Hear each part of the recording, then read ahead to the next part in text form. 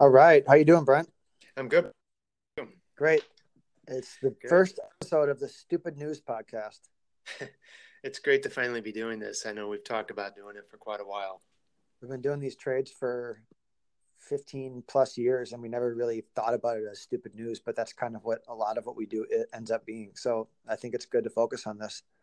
Yeah, absolutely. I mean, it's the one place where we have a distinct advantage over everybody else. And I think it's something that anybody who is willing to take a look at why things move, um, can also do these trades. It's not some deep inside knowledge of like specific companies or stocks or markets. It's more of a inside understanding of like how news moves the markets.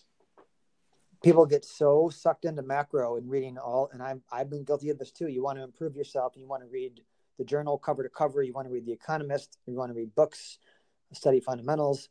But a lot of times that stuff turns into these artistic bag holding trades where you don't really know when you're right or wrong and you have a lot of dead money in your books. But when you're using this stupid news, you have a thesis for something, then you use silly news to enter. And we're going to go through a few of those today. We've had a lot of them lately and we'll continue to do them. But when you have that news as a catalyst, the trade tends to work out and go your way a lot quicker, and you know when you're wrong a lot sooner. So you can kind of put a lot of that other stuff away, which makes your trading much more. I'm calmer when I do things this way, and I feel like I'm more under control. I know what I'm looking for. Absolutely. And I mean, I'll tell you, just to give everybody a brief rundown of how we got here, or how I got here specifically, is I had been looking over my trades and, as the futures markets have been kind of, I hate saying the term taken over by the robots, but for lack of a better term, that's what's kind of happened. And it's more just like crushed the volatility. So the market doesn't have a lot of big moves anymore, like where it's extremely volatile. And so that's where a trader makes most of his money. And an investor makes most of his money by holding stuff long term. Now, I've tried the long term investor where I'm reading 10 Qs, 10Ks, or 8Ks, whatever you want to call them, and trying to decipher balance sheets. And it's really gotten me nowhere. And I've spent a lot of time doing it, and I've become very frustrated with it. But in the meantime, I was also doing other trades that took advantage of trading this, so-called stupid news, and I found that that's what I'm good at, and so that's what I'm going to try to stick to. And I think, you and I are going to try and help people understand what it is that exactly we're looking at and what we're doing. Yeah, and a background to that is you've been doing this for 20 years and have made money, I think, almost every year. Maybe I don't even know if you've had a losing year, and you've been doing something like this. So you've tried the other things, but this is the one constant, kind of the bread and butter. Yeah, whenever I've gotten away from it, I've had, you know, very subpar years, and so I think it's just focusing, doing what you're good at, and this Right. happens to be what I think that I'm, you know, good enough at. Yep. And we both share that, and we're both doing these trades now more than any other trade. It's almost becoming it's getting to the point where we only want to do these trades, even though there's other trades that we often do. This is kind of the bulk of it. So let's get into the first one, Amazon. Yeah. So last night you texted me that you read, I think it was the Wall Street Journal headline or something, that Warren Buffett has decided he wants to take a share or take a stake in Amazon, the largest or second largest company Yeah, in the I don't know. world. Microsoft's the largest Yeah. now. It's something like that. Yeah, $1 trillion brothers up at the top, like Microsoft, I think Apple and Amazon.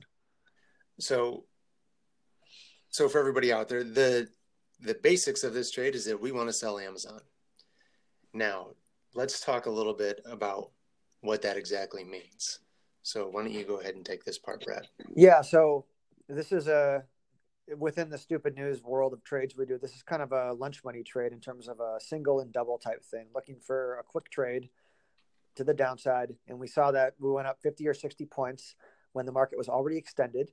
Amazon's already had earnings recently, which we like because it takes some of that event risk, which we don't want to gamble into earnings because we have no idea. Every analyst in the world is studying earnings. We're not going to get any edge on earnings. But after earnings is done, we push up into the top of a lot of technical areas. You could look at the upper bounds of a trend channel. You could look at a Bollinger Band. You could look at the RSI divergence. And you see Amazon's pressed up there. And as that's happening, you get this extra boost on this Warren Berkshire Hathaway stake.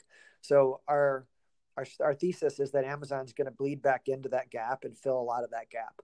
So our trade could last a day and it could last 2 weeks. It shouldn't probably go longer than that. You don't know exactly how these are going to play out, but that's kind of the setup for the trade. Yeah. So now normally on these types of trades, I think that, I think you'd agree with me that I like to wait more than a day to get into the trade. I usually like to wait till the second day. Sometimes maybe even the third day, but I usually can't help myself and I have to get in on that second day. But this one seems so extended so quickly and seems so ripe to do it. I put on a small position today, even though this is day one. And I believe you did the same thing. Yep. So going forward, we'll probably look at Monday and see. I'm expecting it to probably move up a little bit in the morning on Monday. And I will put on the rest of my position. And right now Amazon's trading at 1962.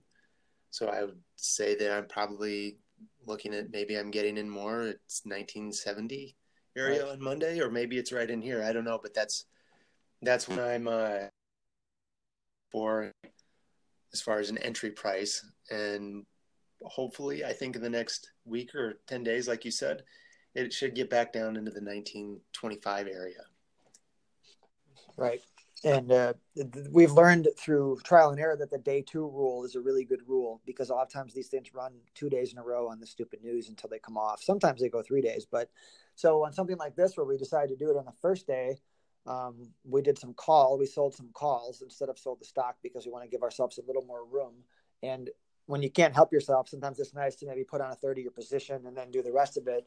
And if it works out right away and you only get a third on, well, so be it. It's still a good trade. But I kind of felt like I wanted to put a little on today. So I'm okay with that. And in terms of the risk on this trade, it's a trade like this almost has equal risk to reward. You're almost risking the same as you're going to make. And that might not sound good, but the probability of these trades working is very high. So sometimes you're okay with that 1-to-1 risk reward. We'll have other situations where the trend is up, the stupid news puts us down, and we're looking for a lot bigger move, and it'll be 5-to-1 or 3-to-1. But this one is not that way, but it doesn't discourage me from doing it, because I believe in the probability of it being high. Right, exactly what you said. That it's the probability of the trade working, which makes it a doable trade, despite the risk reward being equal. And sometimes there will be other opportunities where the risk maybe even outweighs the reward a little bit, but the probabilities are so high that it will work that you do the trade. Right. So I like the call options versus selling the calls for next Friday. I think we did the two, or what's the price? I did the 1950s. Yeah, me too. I did them for like $26. Yeah. So same. That gives you that extra premium you're collecting, gives you a little room on being able to withstand a couple of days of sideways action, or maybe going up a little more, and you build some buffer into that, so you can kind of have that wiggle room to realize the trade. And sometimes when you're lucky, you can sell them 2-3 weeks in a row, and then it goes down the third week, you collect all that premium and you catch the stock. Right.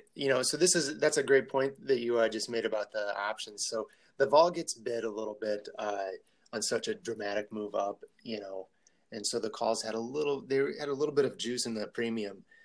But when you sell you're selling the 1950s, so theoretically our trade doesn't have to get all the way down to 1925 for it to actually work out, but it has to stay below 1950 before next Friday. If it gets down to where the calls are probably priced at $3 or $4, I mean, then I'll probably have to take some of them off. Sure, because refresher, they're at $26 now. Friday. Right, because at that point you're risking everything to make the extra $4. Right, exactly. It's not worth it. It's like you sold them for 26, they're down to $4. Let's just take the $22 we made. But even if you get filled short on the stock because it stays above the 1950s, you still collect the $26 of premium. So you're really short at 1950 plus 26. Right, exactly. So, well, I think that covers it for that trade. Tesla. Let's talk about Tesla. Okay. Yeah. So Tesla has been in the news recently. They had, I think, their worst quarter ever. Maybe not ever, but in recent history, they've had their worst quarter, and the stock broke through some huge levels. It had been holding like the $250 a share level for looked like a couple of years, I believe, and it finally took that out after the earnings report and sold off. And everybody had talked about, well, are they going to do, they needed to raise money somehow. Are they going to do a capital raise through debt or selling shares? And they announced yesterday, Thursday, that they were going to do a debt offering. Now, yes, that's good for the stock, and the stock got an initial bid on it. But then there are a bunch of analysts that came out and said, oh, well, that's not enough. They need more money than they're raising right now. So the stock kind of sold off a little bit more from that. Now, I don't know. I'm not smart enough to tell you whether or not $2.3 billion is enough for Tesla to stay in business and whether or not that's a good amount. That's not my jam. But if everybody else is saying that, then maybe it's true. Maybe it's not true. But the news here was that today they came out and said they're going to raise more money through a debt offering. Instead of 2.3, I believe they raised it to 2.7 or 2.8. So in my mind, that made this stock extremely ripe for buying. It had been trading around $240 a share and gapped up a little bit on the open and then proceeded to rally up the rest of the day. And now you were watching this too, Brad, right? Yeah, I was watching it. Yeah. What my thoughts on it were, to add to your setup, was, so we hear Goldman Sachs and others say they need $5 billion, and they said they want to raise 2.3, and then the market goes down on that because the dilution monster is hanging over the market. We're like, well, they're going to have to sell more stock later. No one likes that. No one wants dilution. So they come out and they raise it to 2.7, which might not be a lot, but it's something that shows a little flexibility. And then Musk says he wants to take 25 million worth of that, and they're only going to sell 3 million shares, and the rest of it is convertible debt at 2%. So it's not really all stock, which I don't think it was expected to be, but just the flexibility and the better terms, I think was a kind of some green shoots down there at 240 or whatever you want, the Ben Bernanke term, whatever you want to say. Yeah.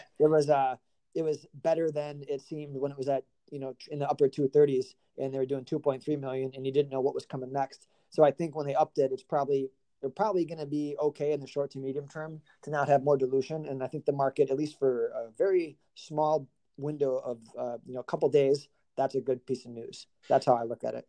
Right. And I think that you really nailed it when you said the flexibility part. And I think what you mean there is that Tesla and Elon Musk are willing to say, hey, we are willing to raise as much as we need, and we are going to do what we have to do to survive and make this company profitable. And I think that is like the bigger point, rather than like when you put like, oh, it's 2.7 or 2.3. Well, what's the right number? I don't think that matters. What I think matters the most is that they showed they're willing to be, open to raising as much as they need. And I think that's what people were kind of disappointed in with the first offering, was that like, yeah, they're not doing enough. And now I think it shows that, okay, they are going to do enough, and it's not going to be an all stock thing. And as you've seen with all the corporate buybacks and stuff, the market doesn't really care about how much debt a company has right now. And then on the technical side of that, the market loves big round numbers, and we had those 250s. It went down through them, mid 230s. And then this news, the adjustment to the offering went up to 2.7, like we said. And then you're sitting under those 250s, and you got a nice rally through that round number, which is kind of what traders look for to push shorts up. And there's a heavy short count in the stock, a lot of negativity. There's never been a more hated stock, maybe Lyft, than Tesla, that I could think of, that people just bet against it a lot. So in our time frame for a few days, this just set up as a nice little trade. Yeah, exactly. So I think that, again, it's a deciphering of news, and is the news stupid or not? It's just another way to use the news to your advantage. Yeah, maybe not as stupid as the Amazon one, but if good enough. Mm-hmm. Exactly. So, well, great. That's it. That's all we got. So have a great weekend, Brent. All right, you too, Brad. I'll talk to you soon. Take care. Bye.